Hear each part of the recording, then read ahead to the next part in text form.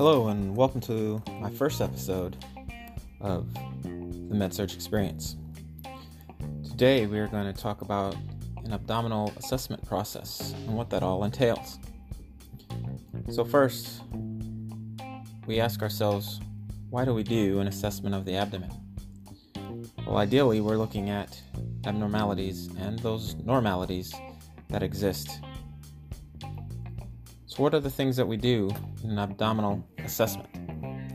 We inspect, we auscultate, we palpate, and we percuss. So why do we inspect? Generally, we're going to inspect because we're looking for physical findings. With our own eyes, things that we can see like the color, size, shape, symmetry, visible wounds, and surgical incisions.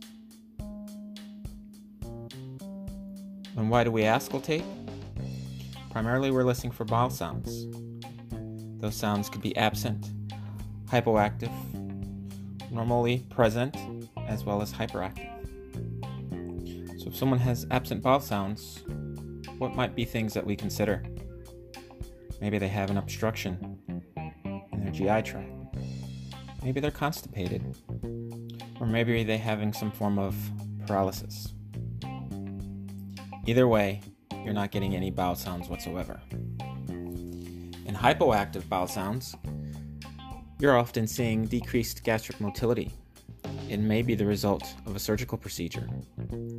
But in most cases, you are not going to hear more than 5, and we will call them gurgles, within a minute.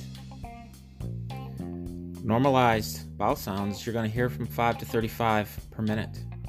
Okay, and that would be typical. And then you get to hyperactive bowel sounds.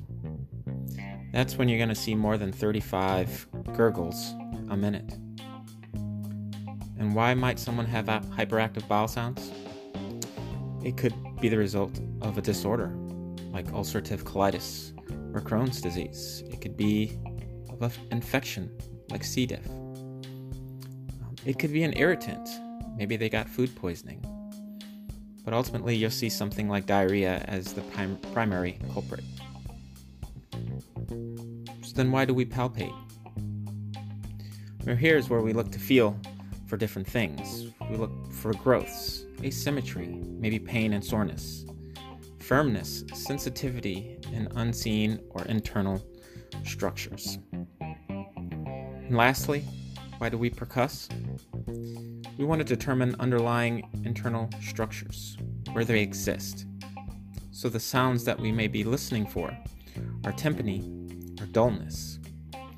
Tympany is going to be that air-filled sound that you hear over all bowel segments, and that's pretty normal. If you hear dullness, that's usually the result of fluid, stool, or an internal organ. So hopefully this kind of gives you a breakdown of why we do the assessment process and what we look for. I look forward to talking to you again on my next segment. Enjoy the rest of your day.